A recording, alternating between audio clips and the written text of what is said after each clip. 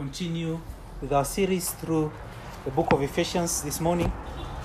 We shall be considering verse 11 of Ephesians chapter 4, but before that, I'll read the chapter, make a prayer, and then we shall go on.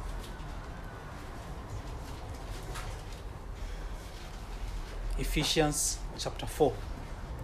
Please give attention to the public reading of his word. I, therefore, a prisoner for the Lord, urge you to walk in a manner worthy of the calling to which you have been called, with all humility and gentleness, with patience, bearing with one another in love, eager to maintain the unity of the Spirit in the bond of peace.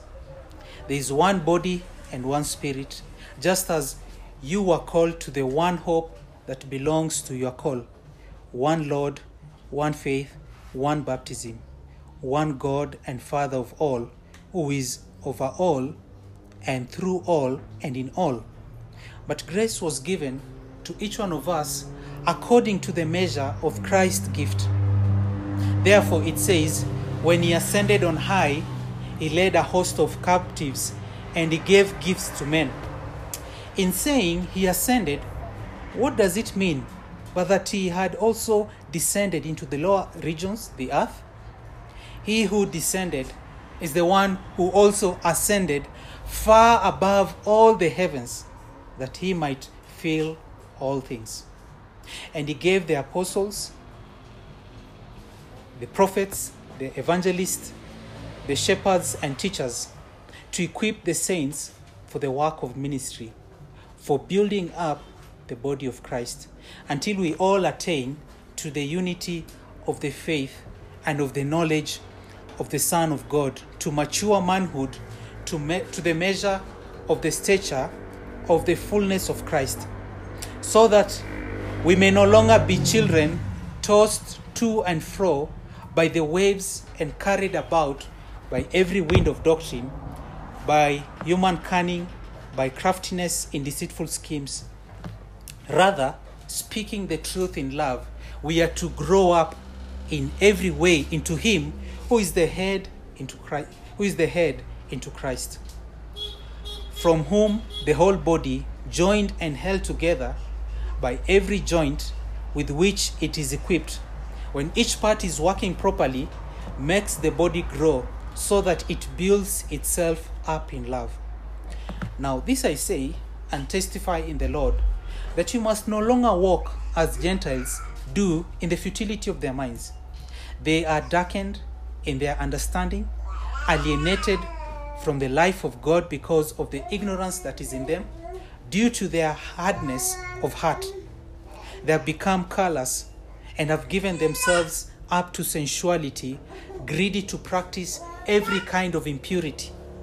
But that is not the way you learned Christ, assuming that you have heard about him and were taught in him, as the truth is in Jesus, to put off your old self, which belongs to your former manner of life and is corrupt through deceitful desires, and to be renewed in the spirit of your minds, and to put on the new self, created after the likeness of God in true righteousness and holiness. Therefore, having put away falsehood, let each one of you speak the truth with his neighbor, for we are members one of another. Be angry and do not sin. Do not let the sun go down on your anger, and give no opportunity to the devil. Let the thief no longer steal, but rather let him labor, doing honest work with his own hands, so that he may have something to share with anyone in need. Let no corrupting talk come out of your mouths, but only such as is good for building up, as fits the occasion, that it may give grace to those who hear. And do not grieve the Holy Spirit of God, by whom you are sealed for the day of redemption. Let all bitterness and wrath and anger and clamor and slander be put away from you, along with all malice. Be kind to one another, tender-hearted, forgiving one another as God in Christ forgave you. Let us go to God for help. Father, we come to you this morning asking you that you may strengthen our inner man so that we might receive your word. Teach us, Lord, your ways. Guide us, Lord, into your truth. We pray that you may expose our sin, our weaknesses, our ignorance. We pray by the working of the Holy Spirit, you may sanctify us by your truth. We pray that you may help me to be faithful to your word. Grant my hearers as well to be faithful to the hearing of your word. We pray that you may be with us, Lord, and keep us away from the distractions that are around us. These things we pray in Jesus' name. Amen.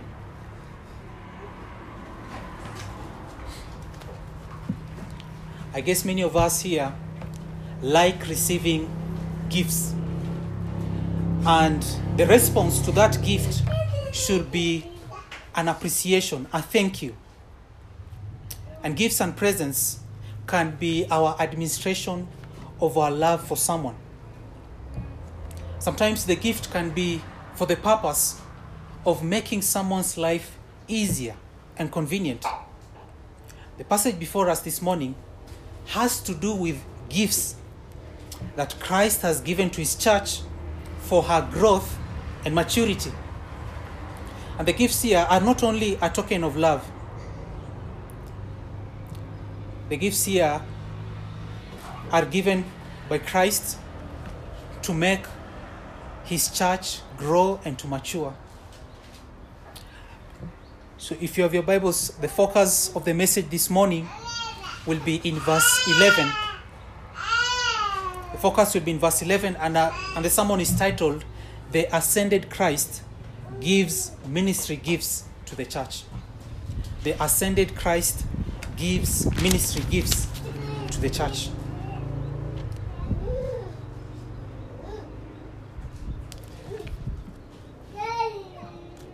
The context of this passage is in reference to Psalm 68 verse 18, which we looked at last time. And Paul has taken the expressions in Psalm 68 verse 18 and is building on his arguments from that psalm. And last time we looked at Christ ascended, and today we are going to look at what he gave, the gifts that he has given to his church. Christ descended and he has ascended, giving gifts to the church. And these gifts, they are not simply gifts. They are ministries, and they are people. People who are endowed with gifts. Christ has not only established these offices, but Christ calls, equips, prepares, and sends ministers of the word. The first thing you notice in verse 11 is that this list is not exhaustive. Deacons are not mentioned in that list.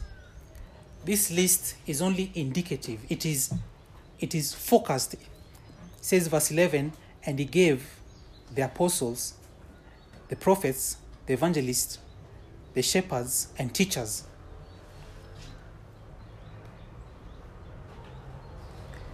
The gifts that are mentioned here are designed to help the church to grow and to mature. It is not an exhaustive list. Another thing that is important for your consideration is that there will be an overlap here. For instance, you'll find that apostles did all the other descriptions that are there. The apostles, some of them were apostles as well as prophets. The apostles did the work of evangelists. The apostles, some of them were shepherds, shepherd teachers. And so, Christ has not established these offices so that people can just fit in and be pastors, for instance. Christ has qualified people who are insufficient to be fit for these offices.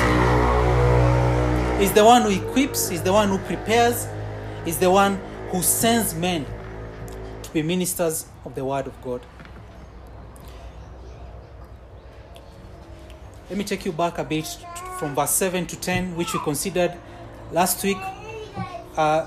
It continues with the same theme, the theme of Christian unity.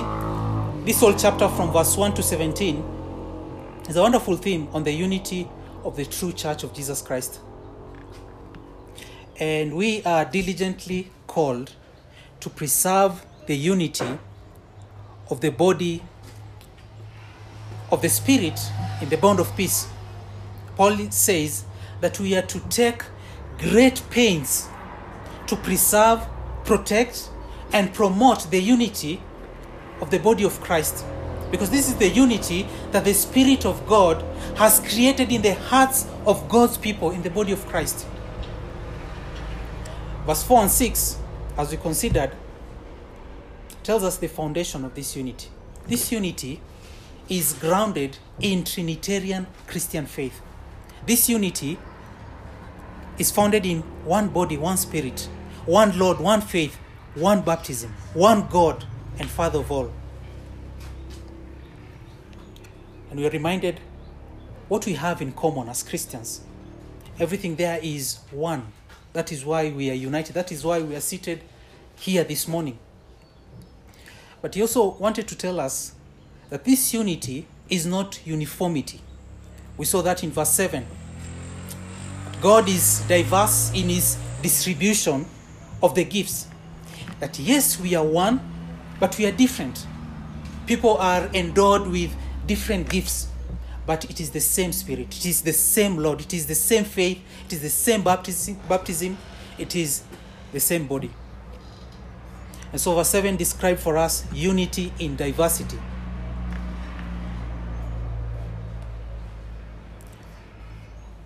And so every Christian, if you're a Christian here today, you've received a gift from the ascended Lord.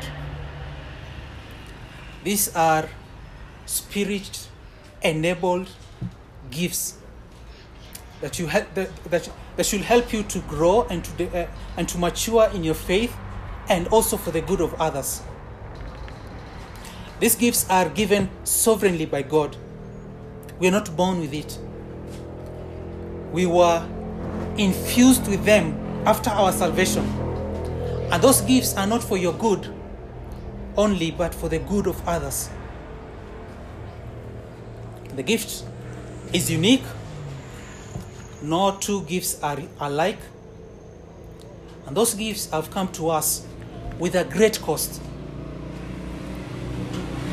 The life of the Son of God, the Lord Jesus Christ. He died. He descended. He died.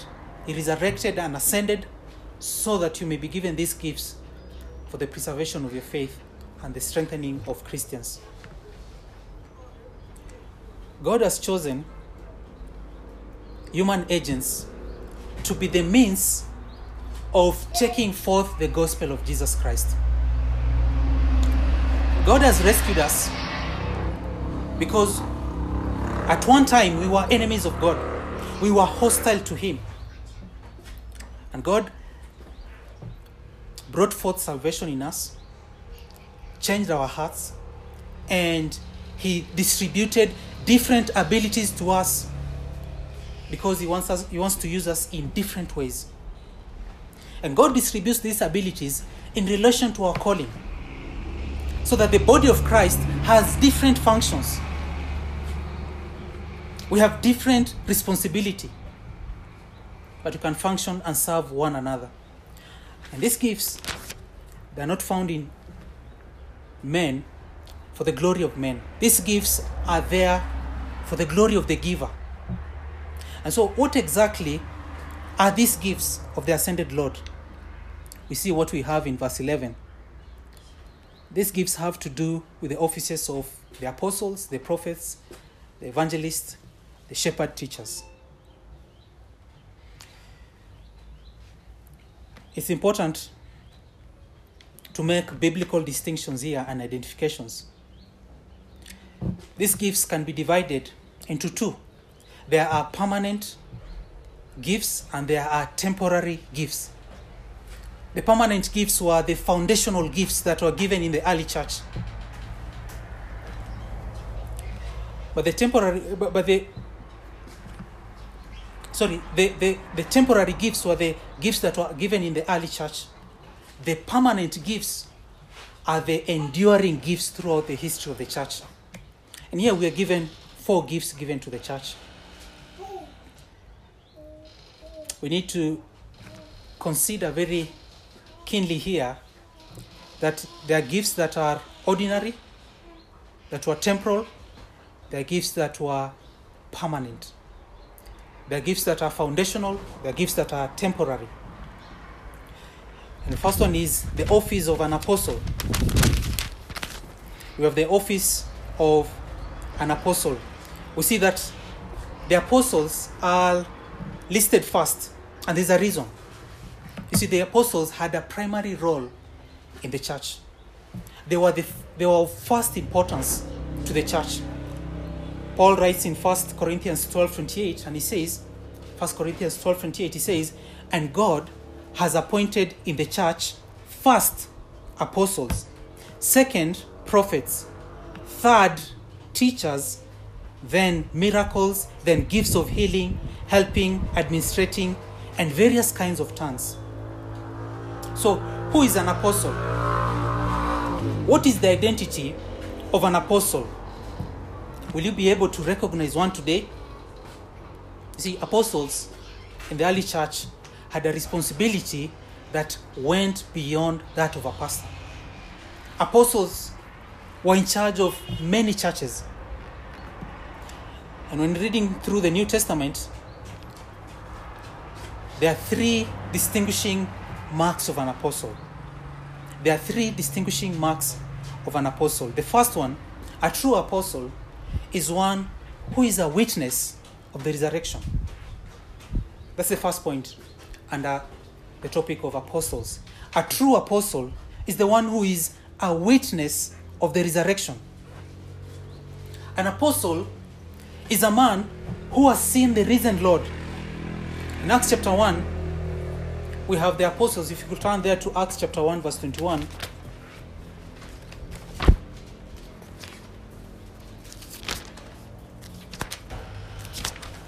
Acts chapter 1, verse 21. So the apostles are going to replace the position of Judas Iscariot, who committed suicide. And you're told in Acts 1:21. So one of the men who have accompanied us during all the time that the Lord Jesus went in and out among us, beginning from the baptism of John until the day when he was taken up from us. One of these men must become with us a witness to his resurrection. And they put forward 2, Joseph, called Barsabbas, who was also called Justus, and Matthias. You see here that they're going to appoint an apostle to replace Judas, and the qualifications of an apostle are mentioned there. That this person must have accompanied Jesus all the time that the Lord Jesus went in and out among us. And this person must have been a witness to the resurrection of Jesus Christ. So that is one of the qualifications. And this is very important. This is very essential. They must have seen the risen Lord. An apostle was called to be a witness of the resurrection.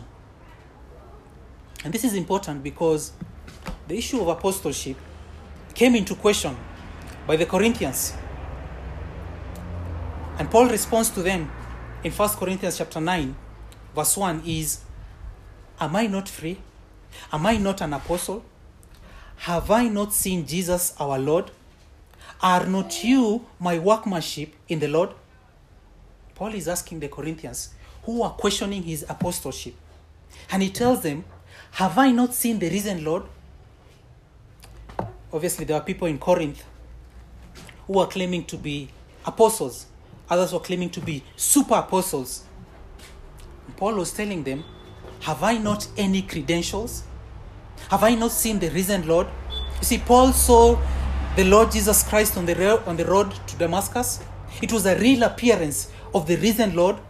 Our Lord descended from heaven to earth to appear to Paul so that Paul could fulfill his apostolic qualification.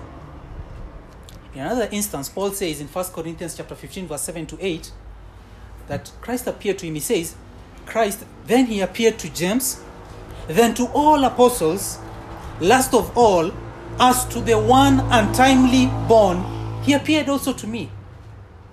So the first qualification we see there is that they must have been witnesses to Christ's resurrection. Paul says, Christ appeared last to me. And then secondly, an apostle, they were an infallible spokesman of the word of God. They were infallible, meaning they could not make a mistake. They could not make a mistake. They received the true divine revelation and they brought God's word to people.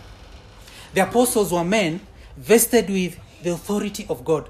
They spoke under the divine inspiration of God. Every word was breathed out from the mouth of God. In 1 Corinthians 14, verse 37, Paul says, if anyone thinks that he is a prophet or spiritual, he should acknowledge that the things I am writing to you are a command of the Lord. You see,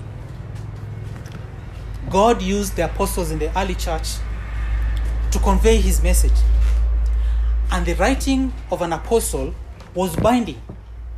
Paul is telling the Corinthians that the things I'm writing to you, they are not my opinions. They are not my views. Those things are the very word of God. They are a command from God. So you cannot look at Paul's writing and say, there is opinions, that it was his idea. Paul tells the Corinthians that they are a command from God. So that apostles were spokesmen of God. They were infallible. Obviously, the apostles were not infallible in their lifestyle. I'm not saying they were perfect people. They had their own sins and struggles in their lifestyle. They were human beings like us, creatures of the dust. They committed sin just like you and me. But when they stood to speak the word of God, they were infallible. God used them to communicate his infallible truth to the church. Peter says, holy men of God spoke as they were carried along by the Holy Spirit. And you see, one of the qualifications to approve whether a book in the New Testament was a canon, was an inspired word of God, was that it must have had apostolic authority. The book must have been written by an apostle, or the teachings must have been derived from the apostle. So apostolic authority was the test of canonicity. And so an apostle alone could speak infallibly with divine authority. And they must have been eyewitnesses of the resurrection. And then thirdly, an apostle was directly commissioned by the Lord himself, the Lord Jesus Christ himself. They were directly commissioned by the Lord himself. The apostles were directly called and commissioned by God. These apostles were people who are not self-appointed. They were not appointed by other men. They were not set apart by a church or a group of a denomination. They were directly called and commissioned by the Lord. Paul had to exercise this to the Galatians. And the context of Galatians is people are attacking the church. People are attacking the gospel. People are attacking Paul. And Paul had to defend his apostleship. In Galatians chapter 1, verse 1. Please turn to Galatians chapter 1, verse 1. Just before Ephesians.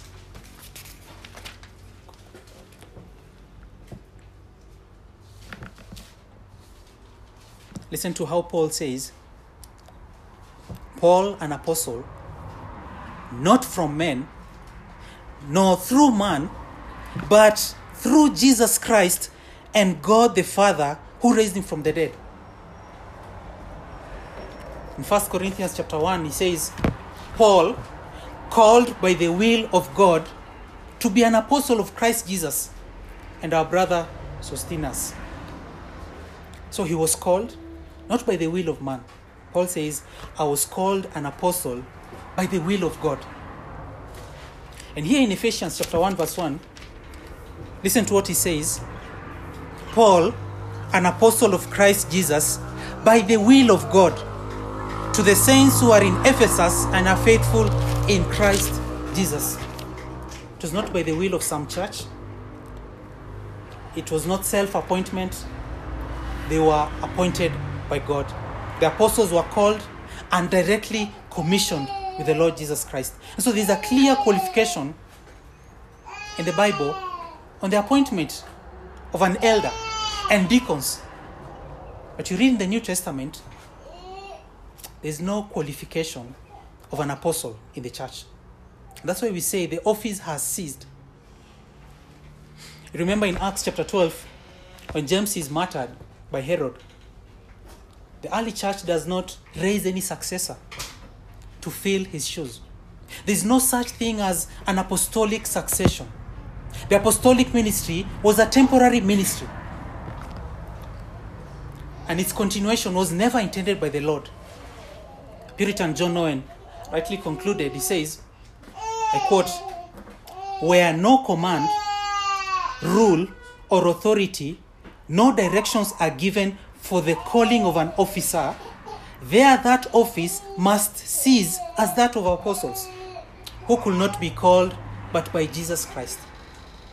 You see, you have qualifications of elders and deacons in 1 Timothy 3 and Titus 1, but nowhere in Scripture do we find any qualifications for our apostles. The apostolic ministry ceased with original apostles. So can there be apostles today? Can there be people who have seen the risen Lord, who have been commissioned directly by Jesus Christ? Can these people speak infallibly about the Word of God? You see, brethren, the Word of God, the canons have been closed. The Bible says in Hebrews chapter 1,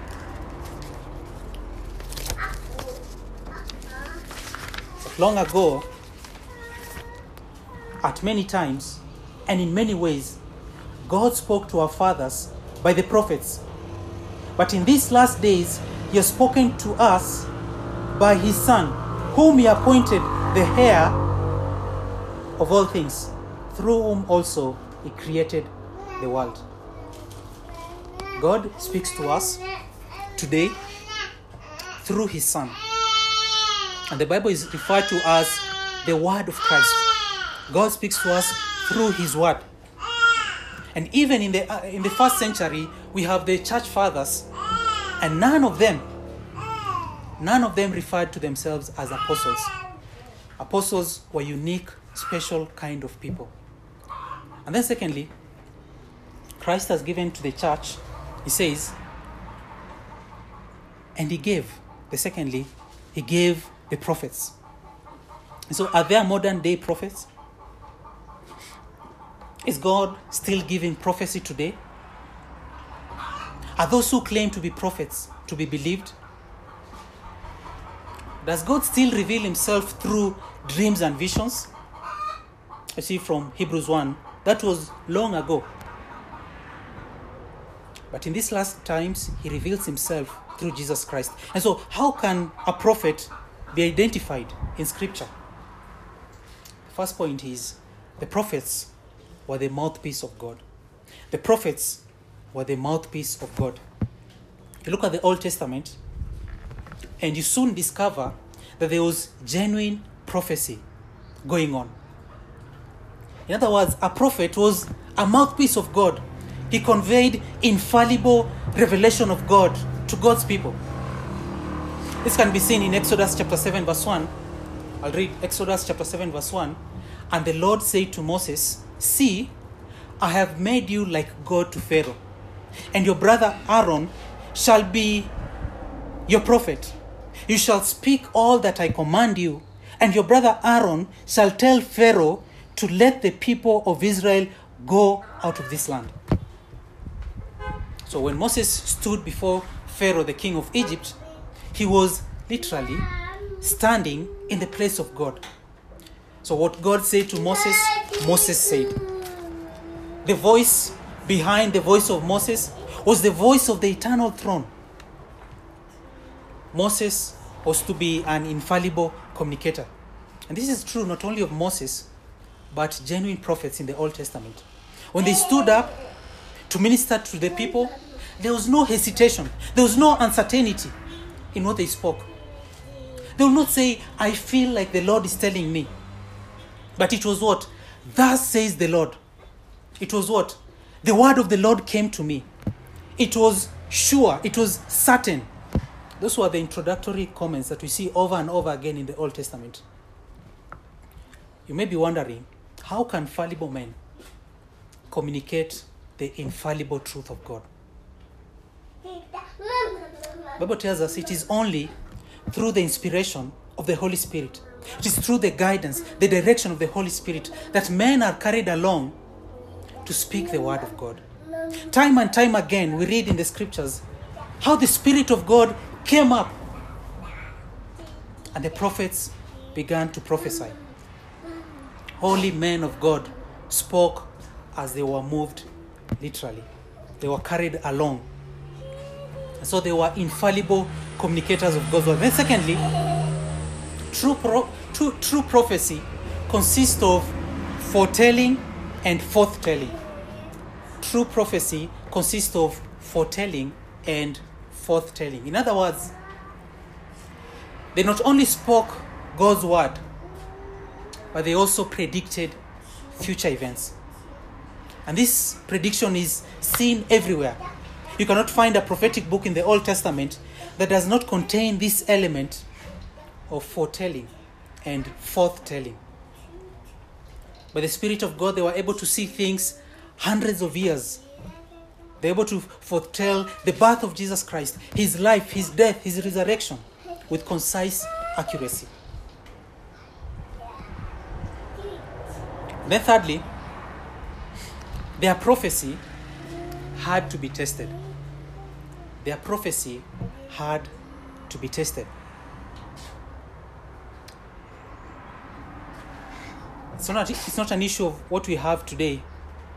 People claiming to be prophets and people saying that their prophecy is 70% accurate or 90% accurate.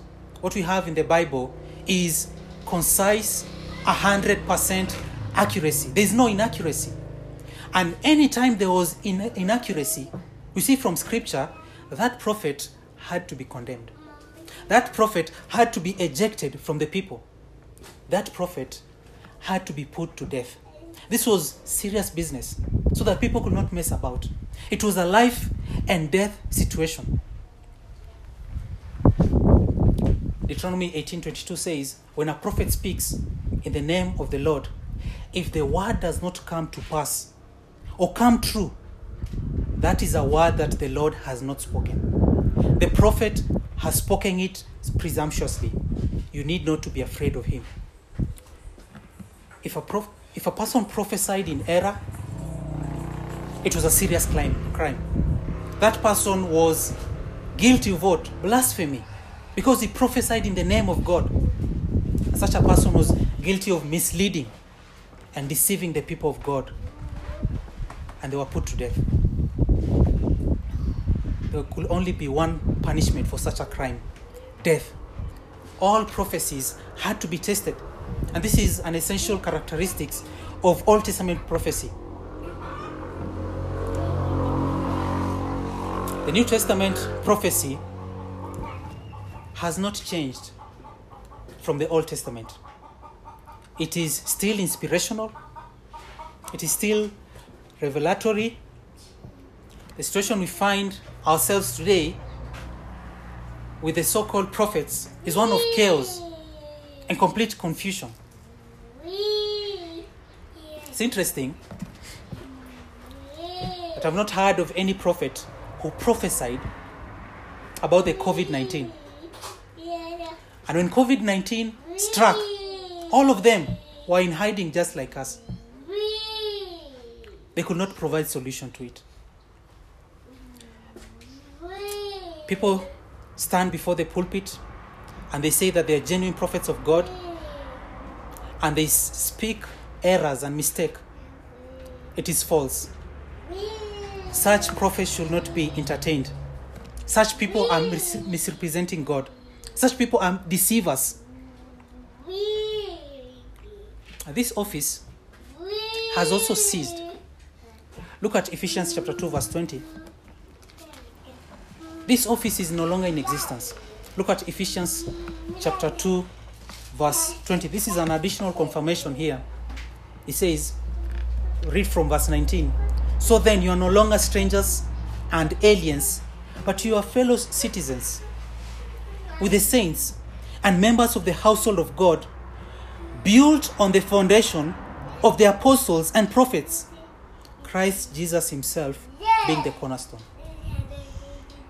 These ministries, the ministry of apostles and prophets, were set down by God as foundational ministries for the Christian church. And once the foundation is laid, it is once and for all. You don't keep laying foundation over and over again. And therefore the ministry of prophets and apostles have ceased. However, there's one place where these two ministries continue today. It is here in the Bible. Here we have the continuing ministry of apostles and prophets. And before we had the preaching, we sang, how firm a foundation, ye saints of the Lord, is laid for your faith in God's excellent word. What more can be said than to you God has said? To you who for refuge to Jesus have fled.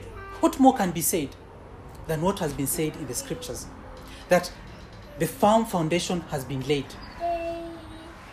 And so the prophets served as the foundation to the church.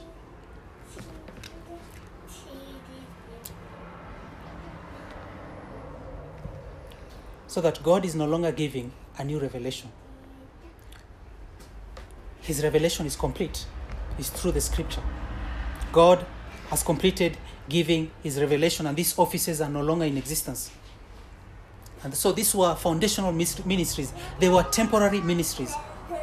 God used these people to speak his inspired word. The final revelation has come to us. The final revelation has come through Jesus Christ. There's a parallel here between the prophets in the Old Testament and the apostles in the New Testament. Both of them spoke infallibly. Both of them were organs of divine revelation. A prophet, even in the New Testament, from 1 Corinthians 14:29, they had a role of teaching.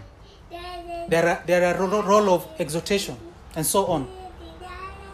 But you have to remember that in 1 Corinthians, during the time in 1 Corinthians, the canons had not been put together. So that the church depended on prophets for them to receive divine revelation. They did not have the word of God. So that prophets were relevant in the early church. So the church is built on the foundation of apostles and prophets. They are vehicles of divine revelation. And they were foundational to the church. They do not have successors. They already are foundations. We cannot tamper with them. However, I could say that there are those who have been given subsidiary gift. It is not a direct revelation of God, but rather there are people who have amazing, peculiar insight into the Word of God and even into society. They're able to diagnose and apply the Word of God in ways beyond the teaching ministry of the church. There are people who have peculiar insight into the church and into the world. But we'll say those people do not have direct revelation of God, but God has gifted them with that subsidiary gift. They are able to tell, for instance, the direction of the church 20 years from now. But what they have is not infallible. They are prone to error as well. But God has given them a peculiar insight. And then thirdly, we have another office given to us. It is the office of the evangelist. The noun evangelist is only used 3 times in the New Testament. One in Acts chapter 21, and the other one is in 2 Timothy. If you could turn there, 2 Timothy chapter 4, verse 5. 2 Timothy chapter 4, verse 5. So it's used in Ephesians, Acts, and in Timothy. Those are the 3 times this phrase is used. 2 Timothy chapter 4, verse 5. As for you, Paul is telling Timothy, as for you, always be sober-minded, endure suffering, do the work of an evangelist, fulfill your ministry.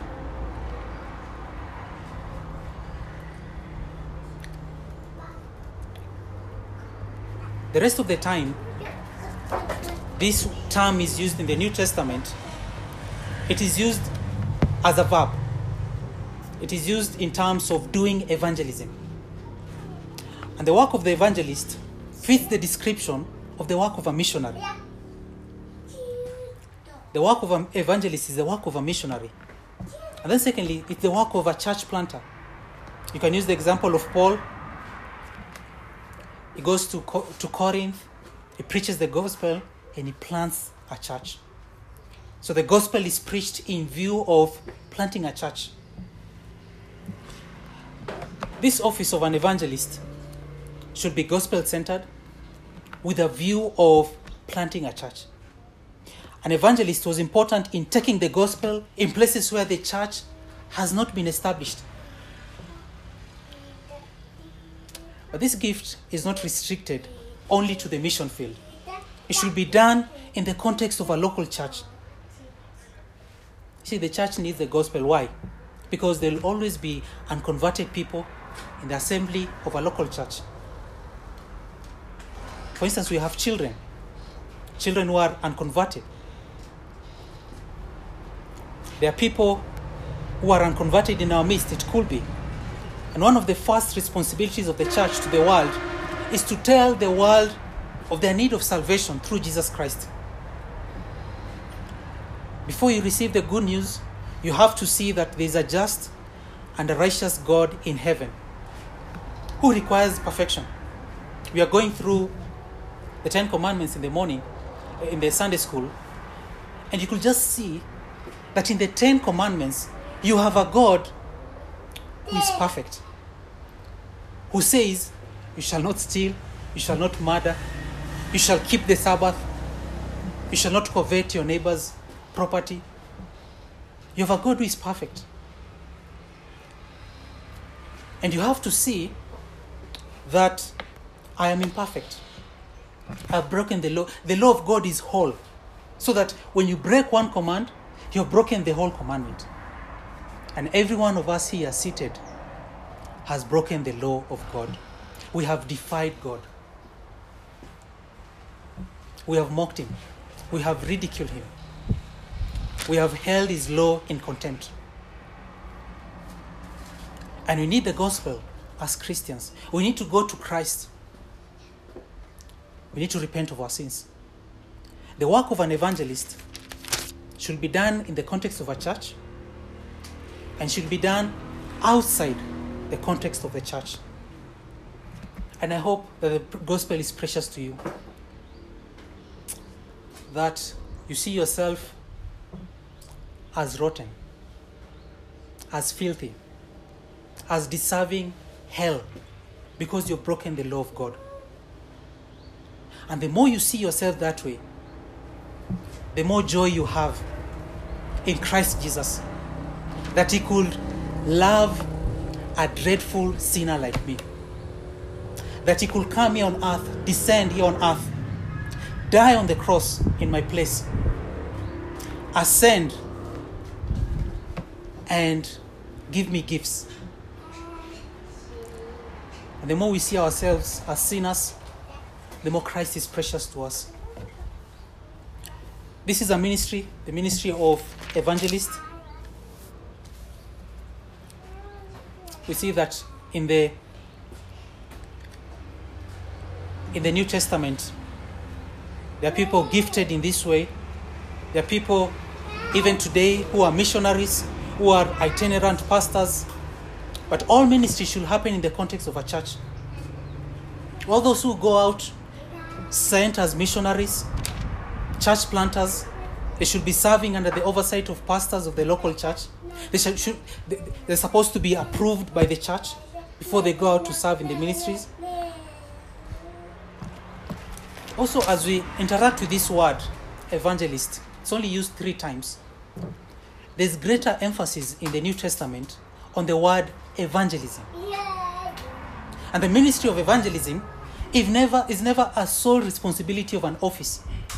The ministry of evangelism is responsibility of all Christians. And evangelism is not about securing results. It's about preaching the gospel. The result belongs to God. God alone can convert the hearts of men. And so we have the ministry of the evangelist, and there's a way this ministry has changed because it's given to all Christians. All Christians, regardless of your occupation, you're called to preach the gospel. And then thirdly and lastly, we have the office of the shepherd teachers. It says, and the shepherds and teachers. And so the shepherd or the pastor there is a functional word. And the idea here is the pastors and the teachers are the same individual. It reads in the original Greek, pastor teachers. And so it's not referring to 2 different people, but one individual whom it combines with these 2 gifts, the gift of pastoring and the gift of a teacher. So the word pastor is a shepherd. The first teacher is an individual whom Christ has gifted to become spiritual parents. Pastors are also referred in the New Testament with other terms like elders, overseers, pastors. They are all the same office. They are not different people. The term elder has to do with their dignity of the office. The term overseer has to do with exercising oversight. They are all functions of a pastor. They are all functions of an elder. The elder or the pastor is called to be a servant leader among the flock of God. He's the one leading in service. There are a number of things we need to understand first in the nature of this office. Pastors are not super saints. They're not some kind of super spiritual beings who exist in this world. Every pastor is made from the same exact stuff that you're made of. We are all creatures of dust. We are all men. It's only that we are endowed by the gifts of God, and God has qualified us according to Titus 1 and 1 Timothy 3. Those are character qualities and gifts required to serve as an elder or a pastor. But even when it comes to the requirements, there's not one single pastor who can say that they have achieved all the qualifications impeccably. So that a pastor is not some kind of an exalted being. But on the other hand, they must meet biblical requirements. They are ordinary men called to an extraordinary office. They are servant leaders. And they're supposed to model their leadership after the chief shepherd, the great shepherd, the Lord Jesus Christ. So that TRBC has a senior pastor. And it's not me and it's not Pastor Eric. The senior pastor is Jesus Christ, the chief shepherd. The rest of us are under shepherds. Jesus says he came not to be served, but to serve and to give his life as a ransom for all.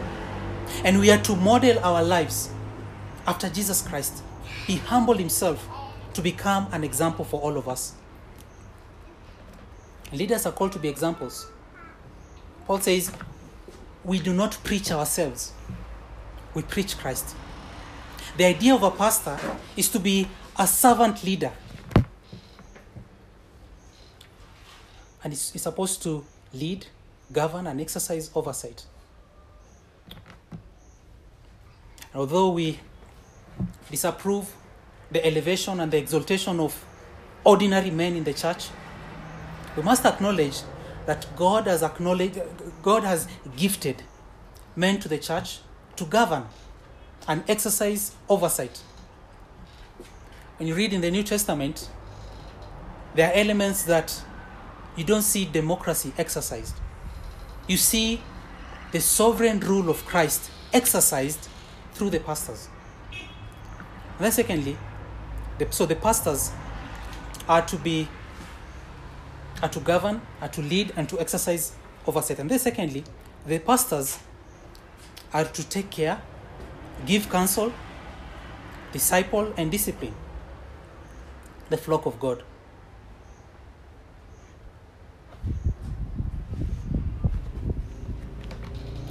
The Bible says if a man cannot take care of his household, how can he manage the church of God? The whole idea of pastoral ministry is to take care, is to give counsel, is to disciple, is to discipline. It should be the one taking care of the church with tenderness, the tenderness of a mother and the firmness of a father. And the picture that we see in Scripture is totally different with what we see out here. Instead of having pastors or elders who are servants, you have CEOs over an organization. And you have a church that is run by staff, people who are employed there. You see, the Lord Jesus Christ has given his servants to serve as shepherds, to take care of the sheep. When one of the sheep goes astray, the shepherd is to leave the other 99 and to go and find the lost one. The pastor must offer rebuke. They must offer encouragement. They must take care of the flock of God. They must shepherd the church of Christ. And then lastly, they are to protect, restore, and teach. Turn with me to Acts chapter 20, verse 28. This is the last passage we're going to look at. Acts chapter 20, verse 28.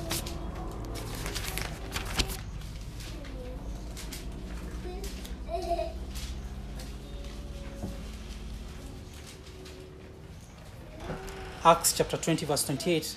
Pay careful attention to yourselves and to all the flock in which the Holy Spirit has made you overseers to take care of the church of God, which he obtained with his own blood.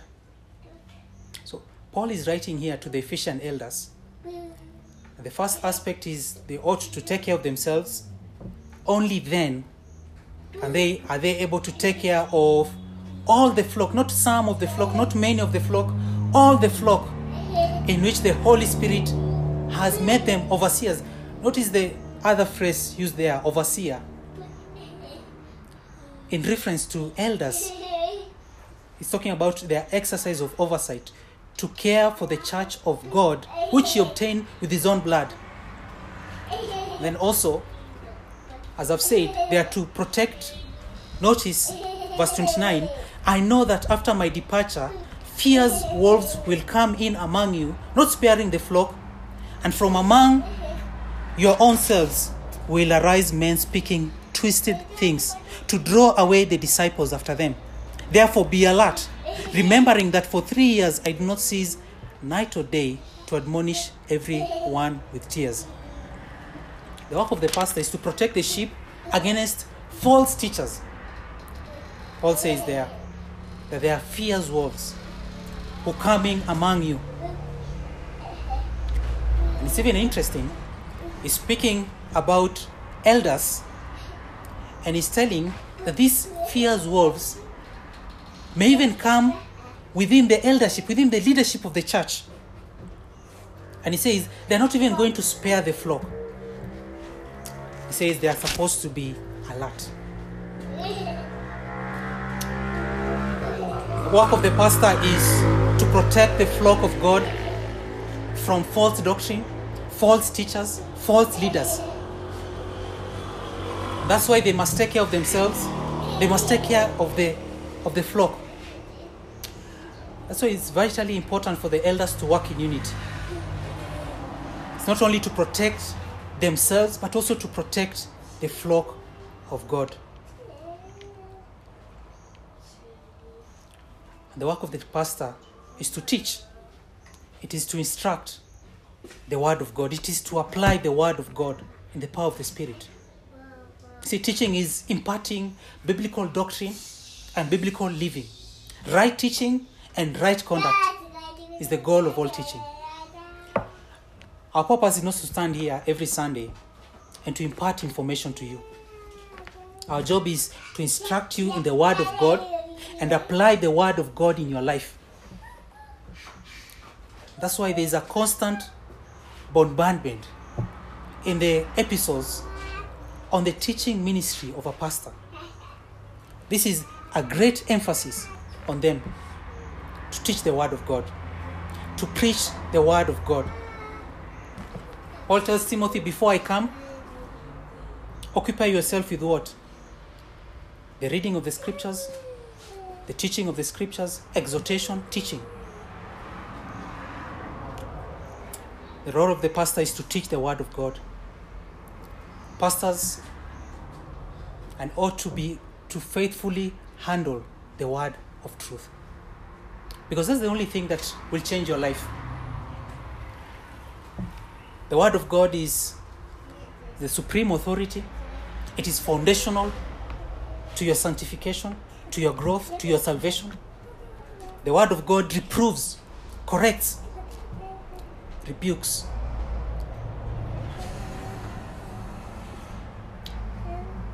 And so the word of God is to be preached. It needs to be applied. The preacher, the pastor must live out the word of God in their lives so that they can be an example to others. And it's only through the power of the Holy Spirit are we able to do this. And Christ loves his church. And the will of his church, the will of Christ is that the church will grow. That the gifts that he has given us might be used for the good of one another, for the strengthening of the saints. Let us pray. Father, we thank you for your word this afternoon. Thank you that you have loved us in Christ, died on the cross for our sins. We thank you that we are one with you because we are one with Christ. And thank you that he ascended and he gave gifts to the church.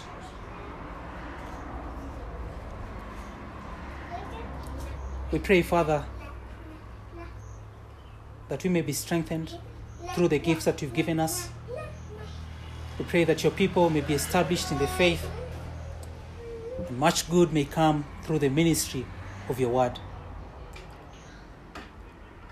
We pray that you may grant repentance and faith to those who are still lost, those who do not know you, that Christ may be Lord and Savior of their lives. These things we pray in Jesus' name.